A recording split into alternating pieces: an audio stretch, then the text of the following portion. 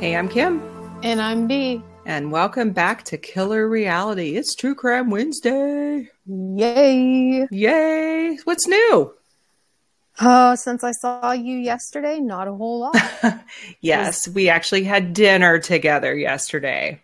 We did. We saw each other. And we're actually going to see each other again like in a few weeks. This is a rare occurrence. Even though we're not that far away from each other, somebody always has something going on. And I'm telling you right now that somebody's not me because I'm always bored.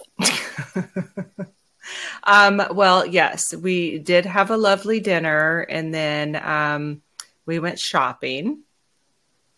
And I got home today and I put on the pants that I bought. Mm-hmm. My lovely, lovely, can I just say they're absolutely wonderful sweatpants. And remember, they better be for as much as they were. Remember how the alarm thing went off when we were leaving? Yes. Was there a tag on them? Yeah. I told her there were two. She goes, "Oh no, I got it." No, there was one in my pocket. Oh, so what? Now you have to take it someplace? No, I went downstairs and I looked at my man and I said, "Help me." Nice. And he got it off with any... Okay, that sounds wrong. Okay. He fixed it without any issues? Yep, and I even had the pants on while we did it. Nice. He got his tools out and we went to town and didn't rip the pants and didn't hurt ourselves, so... Well, that's good. That's always a bonus. Yeah. So I have another PSA that I would like to tell everybody that doesn't have anything to do with true crime. Okay. But I do want to talk about colon cancer testing. You know, that's funny you bring that up just because there was a commercial that came on TV. I don't know if it's because I've never paid attention or it's the first time I saw it, but it was a Cologuard commercial, and I thought about our conversation yesterday and I almost died laughing to myself. Yeah, well, we're going to talk about it again because it's an experience. But I also, guys, colon cancer is a silent killer. It is. My grandma had it, unfortunately, and she passed away, colon cancer. Yeah, and if you don't catch it by the time symptoms come about, it could be a bad news. Now, I do know a couple people that have caught it and have battled it and are good. So I am at that lovely age where I have to get tested for everything. And this is the last thing. And so my doctor put in a referral for me to go get the old stick in the bum, the camera, the old pole. No, okay, we won't call it a pole. And I was like, So a couple of years ago, I had ordered Cologuard, and I never did it because when I opened the box and I read the instructions, I folded them back up, put them in the box, and put the box under my sink. It's a good place for it. And I was like, I'm not pooping in a bucket. I'm just... Kinda don't blame you. Not pooping in a bucket. So anyway, because this came up again, I told myself, stop being a puss. And just get it done. Right. So I ordered Cologuard again, and it came in the mail. And this past Saturday, I whipped out the instructions, and I'm like, okay, I'm going to do this. I'm going to do this thing. And you have to put a bracket on your toilet. You put the seat down, and in the bracket goes a bucket, y'all. It's a whole process. It's a bucket. And you poop in the bucket. And then it tells you to stand up when you're done pooping in said bucket, remove the bracket in the bucket, and then sit back down and finish whatever you need to do. Okay. So that was done. So then following the instructions further, it says you need to take this little test tube and you need to scrape the surface of your poo And oh my God. put it in this little test tube. But I'm like, fine. So I did it. And I'm in healthcare. I've seen some shit. Literally. I've seen some stuff. And I'm like, oh God, okay, fine. So I did it. And then you have to add this liquid, and the instructions are specific that you do not drink the liquid. Well, that's good. I mean, it wouldn't come to my mind, but I guess some out there need that warning. Well, obviously the instructions were in there for a reason. So you pour this liquid into the bucket, and then you put the lid on the bucket, and you zip everything up, and then you tape your box up. And so you have to go take it to UPS, right? So our UPS is in a Safeway.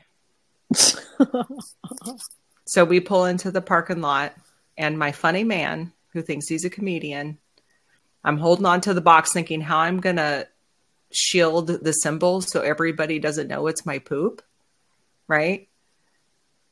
We pull up. This man undoes my seatbelt and says, "Get your shit and get out of the car." Clever one, sir. Clever. He's still laughing today. That he's like, that joke really did write itself. And I'm like, okay. So anyway, needless to say, my poop has arrived in Wisconsin and is being tested. Well, that's good. So we shall see. And you guys, you can do it. And then I guess the results are good for 5 years. And if you get something like that stick in the ass, it's 10. So yeah, so we'll see. I'm hoping for negative results so I don't have to get said stick in the ass. It'll be negative. But like Kim said, people, let this be your PSA. Get your colon tested when you're supposed to. And not be late and not be scared and not fold things up and put it away. So, yeah, because I'll be devastated if I could have caught something 2 years ago. Yeah, of course. And just with that, I want to say with Kim's little PSA there, I want to honor my grandma that passed away from colon cancer. So, hey. Yes. For grandma. Let's do it for grandma. That's right. For grandma. Let's do it for grandma. Okay. So let's get this shit on the road. Speaking of shit. So True Crime Wednesday, guess where we're going? And I did, in all fairness, tell her yesterday. She did. And I know it's London. However, I did not read anything else about it. So I will still be surprised and wondering what the hell. So the killer we're going to talk about, his name is Jack. And you're saying, Jack in London. I bet she's going to talk about Jack the Ripper. Wrong. We're going to talk about Jack the Stripper. Sexy. Yes, guys, Jack the Stripper. There was one. It is real. And so I saw it and I'm like, I must talk about this. So again, not a super long story. We won't take up too much of your time, but you probably haven't heard the story. So here you go. I'm here to serve. It's what I do. She does it well. I do it well, kind of. All right. So during 1964 and 1965, there were a series of murders in West London. 6 prostitutes were found naked or partially naked near the River Thames. Why do you say it like that? Because a lot of people say Thames, and it's not.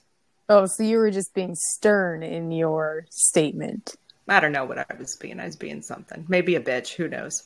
But due to the fact that the women were all found nude, the murderer generated the nickname of Jack the Stripper. So 2 previous murders that occurred in 1959 and 1963 have also been attributed to our friend Jack. So the case launched one of the biggest manhunts in Scotland Yard's history, with over 7,000 suspects being interviewed. Good Lord. 7,000. Who has that kind of time? I'm going to say that's a lot of work. 7,000. Unless it's like hey, what's up? Okay, bye. And guess what? All the evidence in the case has been lost or destroyed. Oh, isn't that magical? How does that happen? Yeah, because in the 60s, we didn't give 2 shits about preserving evidence. I guess. Yeah. So our first victim Elizabeth Figg, she's 21. She was found dead in the early morning on June 17th, 1959. Police found her with her dress torn, her breasts exposed, her underwear and shoes missing, and no personal items were found near her, including identification. She had strangulation marks around her neck, and the postmortem revealed between 12 and 2 a.m. She was killed. Because she had no ID, her postmortem picture was distributed in the news, and she was actually recognized by her roommate and her mother. Oh, no, that's an awful way to find out something like that. I mean, anyways, awful, but that's terrible. Right. So across the street from where Elizabeth's body was found, a pub owner stated that on the night of the murder, he and his wife noted headlights in the area. The car actually parked and the headlights were turned off. And then they heard a woman scream around 12:05 a.m. But did anyone just go on about our business? Yep. No one rushed to help or call the police or do anything. We just kind of let it go. Upstanding citizens. Our next victim, Gwyneth Rees, age 22, was found on November 8th, 1963.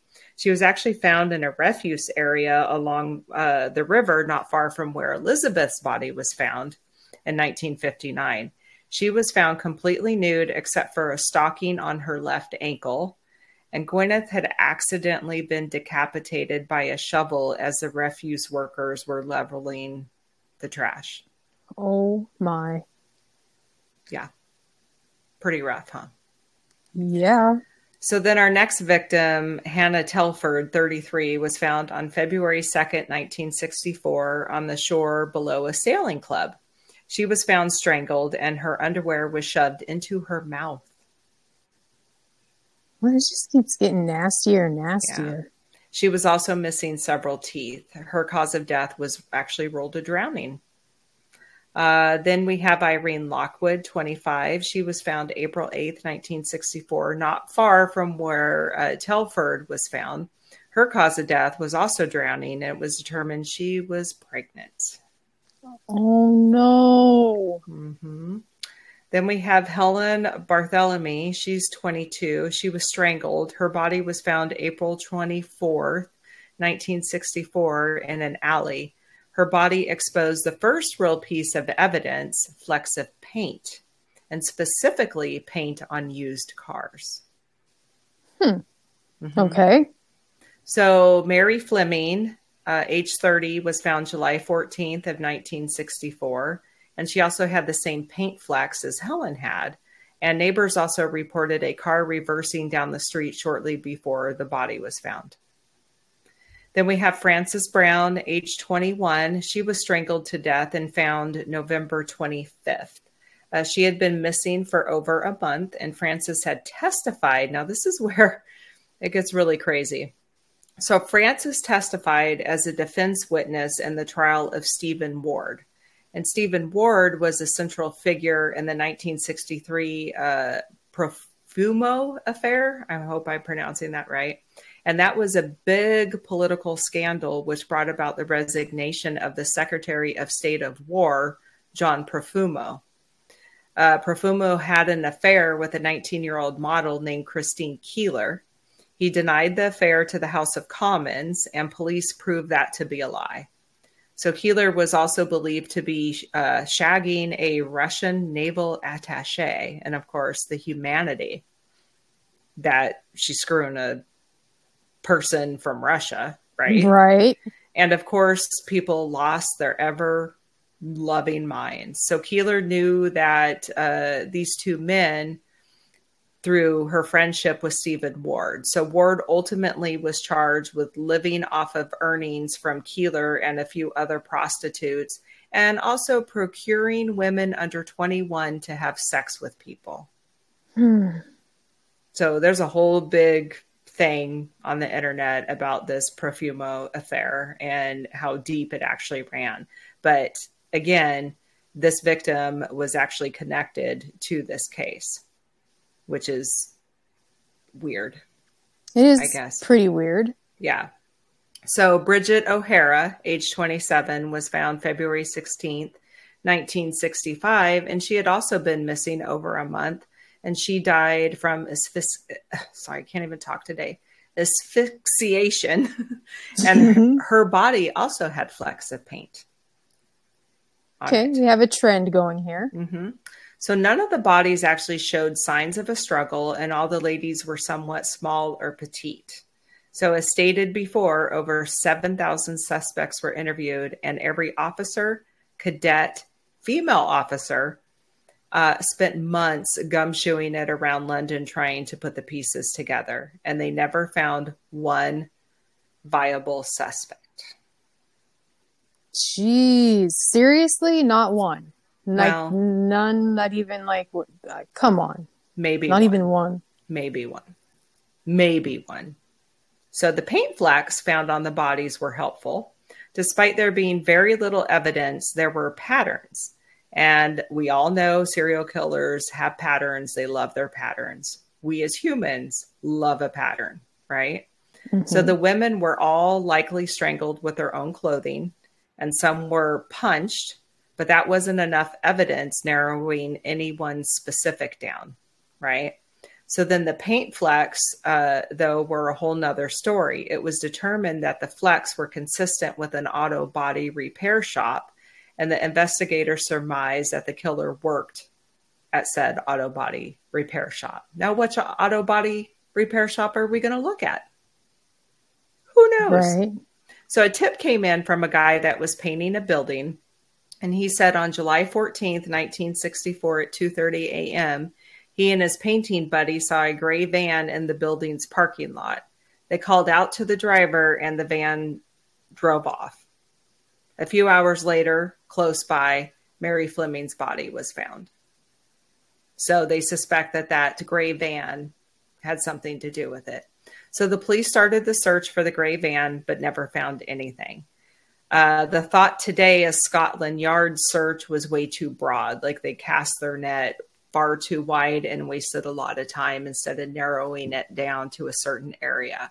Sure. So they should have profiled the area, much like a profile is built for an unknown killer. So they should have built a profile for the area. It's felt today that if they had done this, they might have narrowed down the area and focused on a guy by the name of Harold Jones. Harold had already been to prison for the murders of 2 young girls. He was 15 at the time. And he was released from prison due to World War II. He was to be placed in the army. So that alone wouldn't make Jones a suspect. However, his occupation was an auto body mechanic. Oh, interesting. Mm-hmm. He also had access to the industrial areas where the bodies were found. But guess what? He didn't have a van. Nope. He died of cancer in 1971. Oh, okay. Mm-hmm. And he has 1 child that DNA could be obtained from, but there's literally no evidence to compare it to because it was all lost. What a time in the 60s. It's like nobody cared about anything or preserving anything. You could almost get away with anything back then. And a lot of people did. Yeah, and it seems like some of the older cases that we've talked about, it's the same kind of thing. Mm-hmm. So Jones was actually off the radar during the years the killings took place. Like nobody was aware of him or actually knew where he lived. And it could be that he was the killer and living under a different name in the area. True. So there were other suspects. However, none came to fruition. One man named Kenneth Archibald actually confessed to the murders, but then he recanted. And there was literally not one shred of evidence to actually tie him to anything. Like, Harold worked in an auto body shop. He already killed 2 people. He would be a likely person. This guy, nothing. A cop actually was looked at. He was put in prison for robbing area homes, and no evidence could be tied to him either. And then a man named Mungo Ireland was on the radar. Ireland was a security guard, and the paint flecks found on one of the bodies was traced to the Heron trading estate where he worked. But once that connection was made, Ireland actually committed suicide. Oh, and the plot thickens. Mm-hmm. By carbon monoxide poisoning. It was later shown that Ireland was actually in Scotland during one of the murders they were trying to tie him to, so he could not be the killer. The killings did stop after his death, however. It is thought that Ireland's suicide was because he had to appear in court for a hit and run accident and not because of any of the killings going on. Okay. Yep. So guess what, guys? This case has never been solved. So any of you sleuths out there, look it up, solve it, figure it out.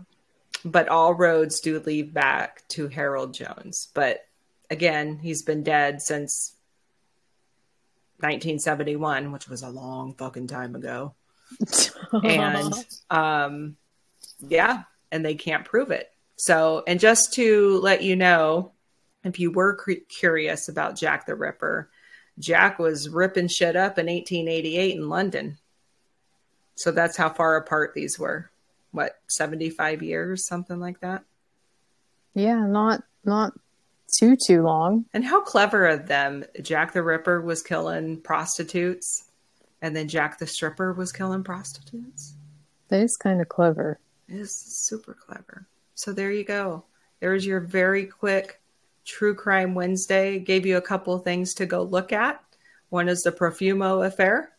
And then the other one is looking into Jack the Stripper, which literally that's all the information there was on this. I scoured the internet for other articles and it all said the same thing.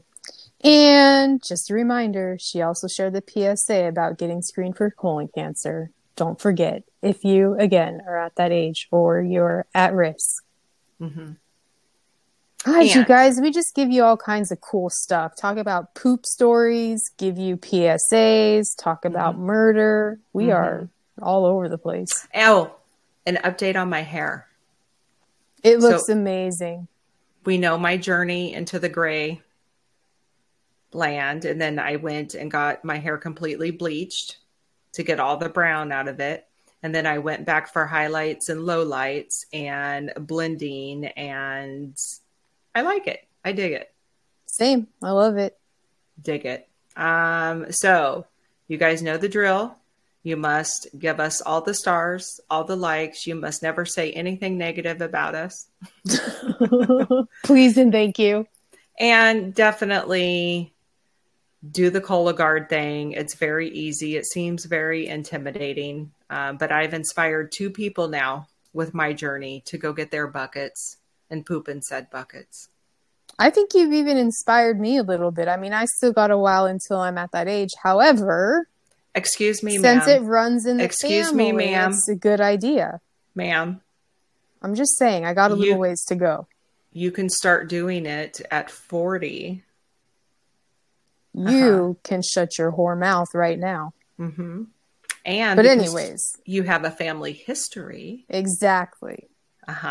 So you need to look into it, my love. I shall. And poop in a bucket. Be like me.